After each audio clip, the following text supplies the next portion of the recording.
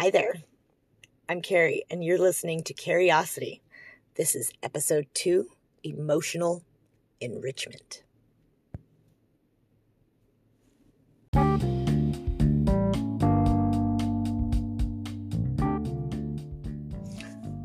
Well, hello, and thank you for showing up for episode 2. It's really exciting. I have so much content inside of me to share with everybody. And I know that these first episodes were probably the hardest for me to construct, but once you break the seal, you can't really shut me up. So this second episode is all about emotional enrichment. And I chose the word enrichment because I didn't want it to be like balance or emotional happiness or security.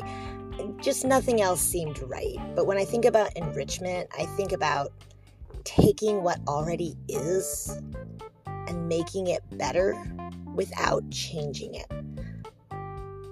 Emotions really are a part of our human experience, and we don't really want to take them away. We don't really want to not have the painful emotions. So I learned this idea from Brooke Castillo, and that is how to feel better. And what she means by that is not how to feel better, but how to process your feelings in a better way. So essentially, I've renamed it and added a couple other things to that idea because, like my podcast description says, that quote from Mark Twain, there's really no new ideas.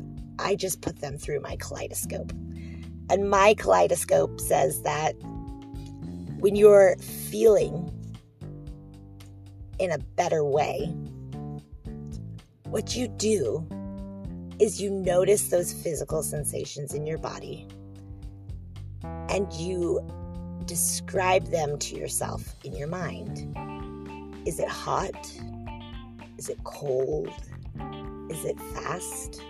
Is it slow?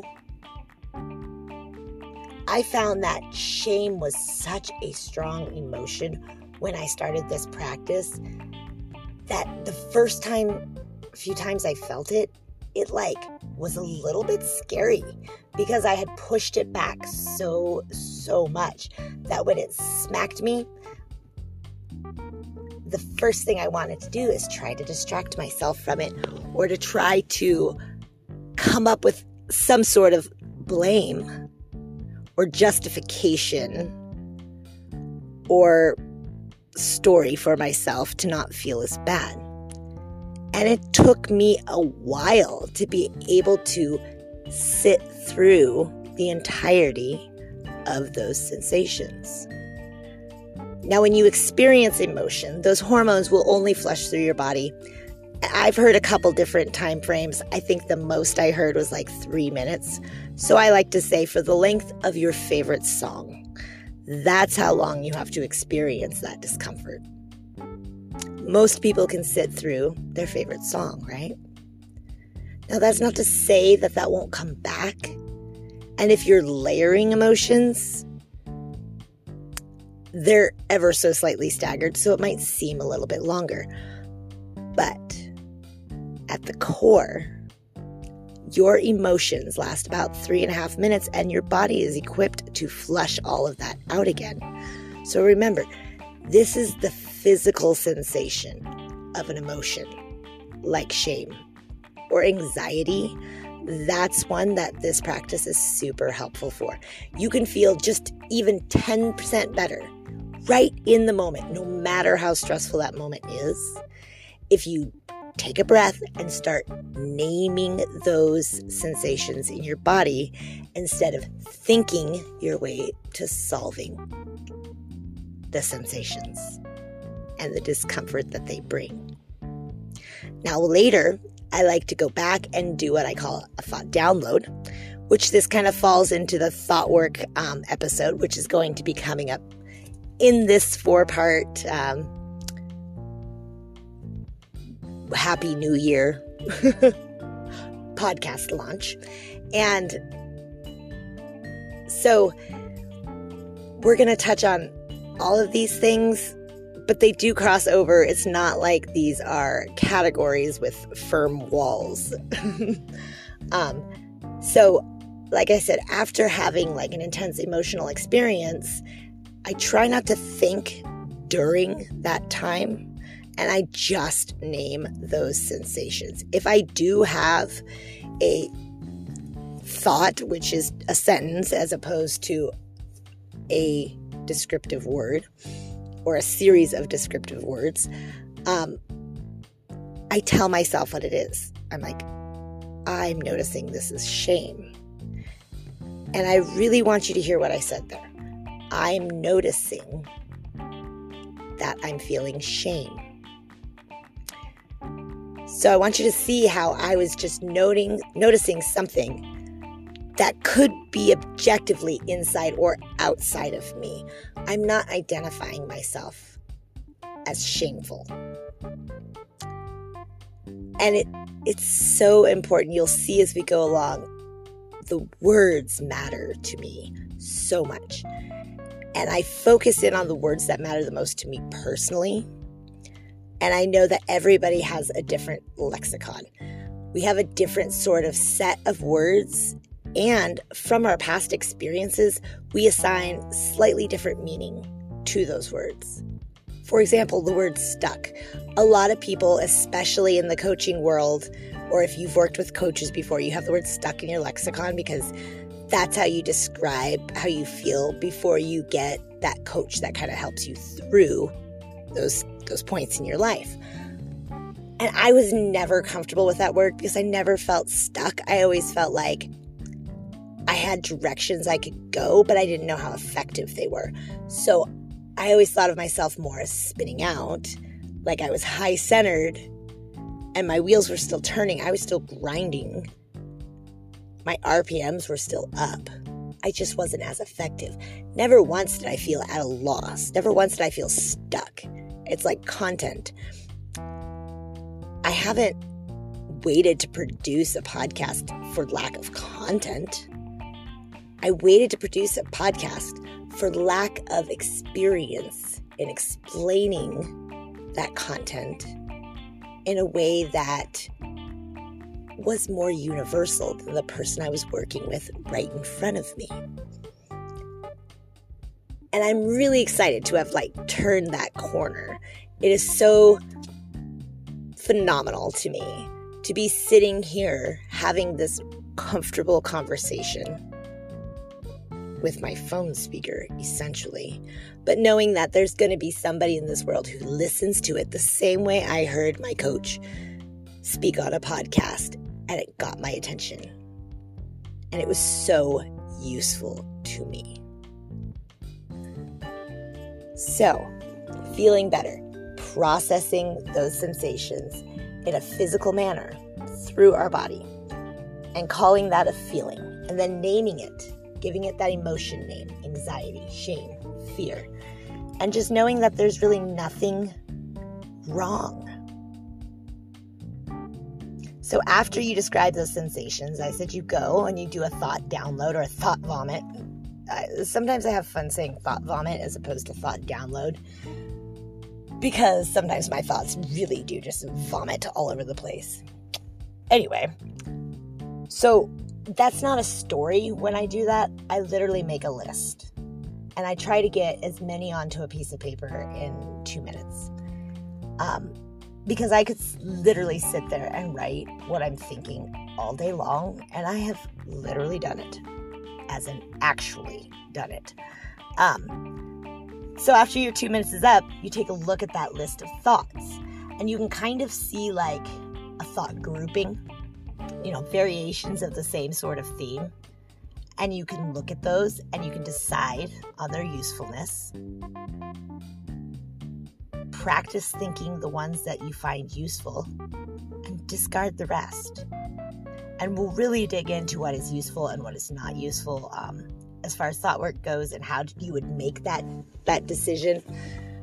But you'll see if if you try this practice, you'll start to see we sometimes make decisions based on some super ridiculous thoughts. The other thing that is thought related, but I really think that looking at it closely and in a more broken down sense is really impactful for your emotional stability and your emotional state. And by looking at the thoughts behind it really does create an environment of enrichment when you're able to look straight at it. And that is the idea of self-regard. Now, self-regard for me, I have broken down into a couple different areas, and I'm not going to go into it this episode, but it's coming. I break out in self-regard, self-confidence, self-worth, self-esteem, and self-reliance. And that's self-reliance in an emotional fulfillment way. So I think, and this kind of doubles back up to our human experience idea that we have to accept our emotions however they come at us and then process them. Avoiding them is not, though, easier than being a victim to them, right? You can avoid them and not be a victim to them, and then when you come across them, grit on through. But to truly be able to have that rich life, we're going to need to look at acceptance. Now, acceptance of your emotions is not like acquiescing to them. That's not being a doormat to your emotions. And that goes for the concept that,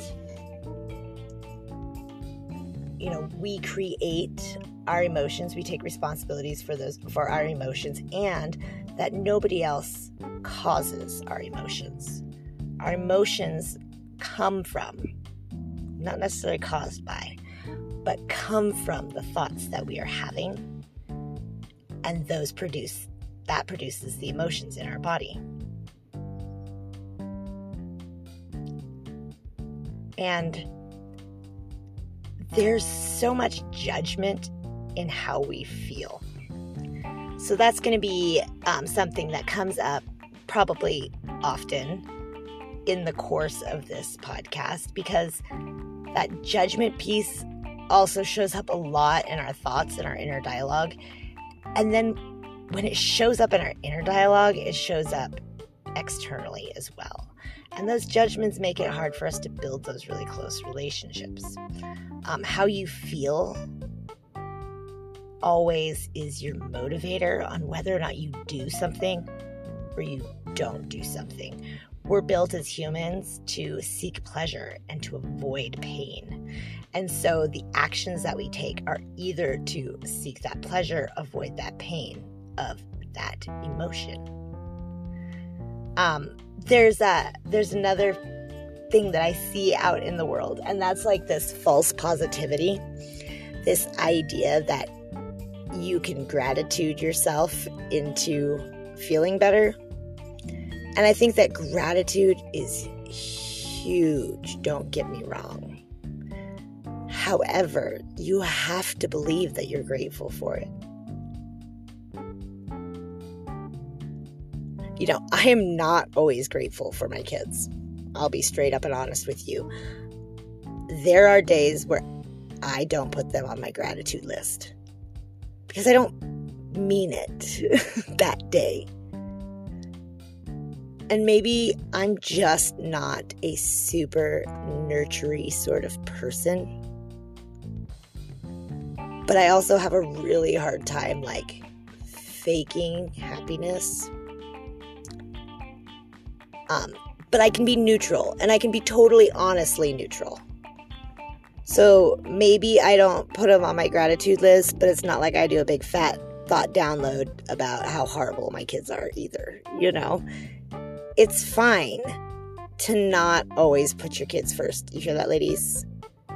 It's okay to give to yourself first. It's okay to not be a super mom Sometimes you're just a human in an experience. And that is not anything to brush off. When I say just a human, I mean eliminate the just part and say, you are an exceptional human having an experience, and you don't have to be everything to everybody all of the time. Especially when my kids are older. They're 15 and 17. I mean, seriously, they are immature adults. And I know people who are probably have 10, 15 years on them that are just the same type of adult as they are. People pleasing. People pleasing is a sneaky sort of emotional manipulation that we put ourselves through. And it's harsh, but it's true. It's a form of lying. We're lying about how much we care to somebody to make them happy. And why do we want to make them happy? Because if they're happy, they're going to tell us how worthy we are. And so we can dig into this a little bit more too, but I want you to really think about it. What things were because you wanted a response, and what things were because you genuinely wanted to serve? And I mean, this is still hard for me now. I love making people happy. However, my purpose is also to serve. So with coaching, I've kind of changed my perspective on what it means to serve, but it is always my go-to.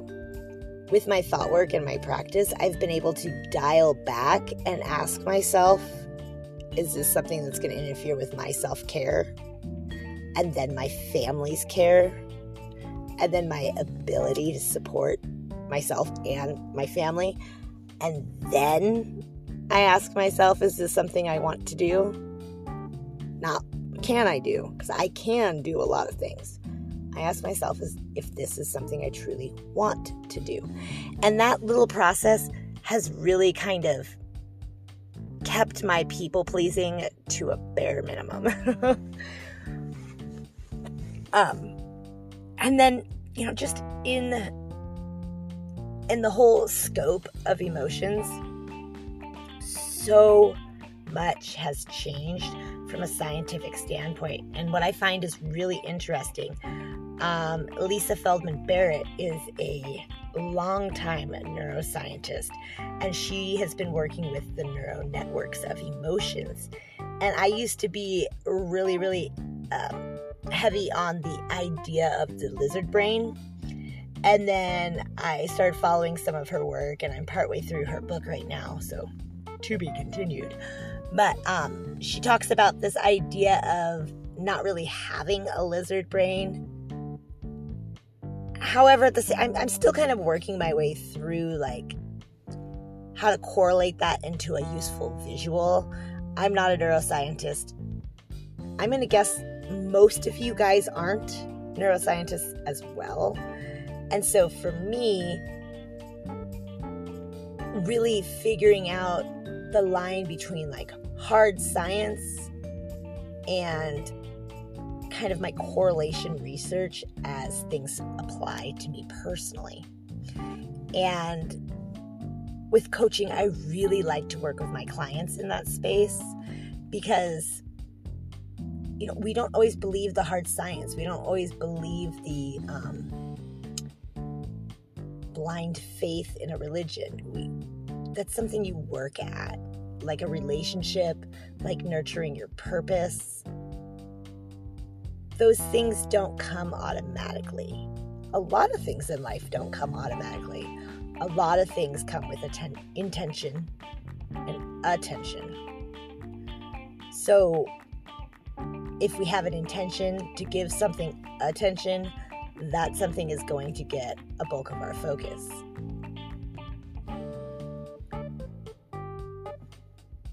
I might not have known where I was going with that. Doesn't matter. Emotions.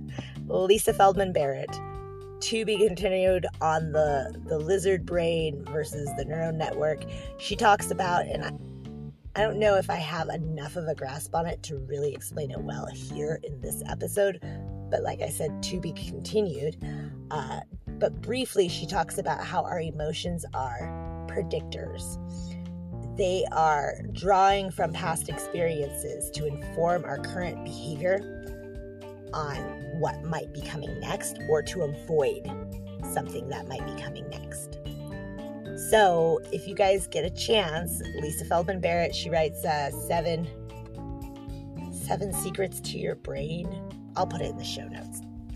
Anyway, that is the briefest emotional enrichment overview that I could muster, and there's some really good stuff in there. I gave you a little bit of thought work, which I'll probably pull out and put it in an episode by itself so that you guys can zero in on those thought work practices and have them be just a couple of minute episodes. Right there, really easy to identify. You don't have to skip through the longer episodes to find them and utilize them, and so that you can go back to them. That was one of the things that I don't think I've seen anybody else really do that, except for maybe Gallup Coaching. They're doing that with their mindfulness, but that doesn't matter. I have found it very, very useful, and so that's how I want to structure these. And the next episode is on its way.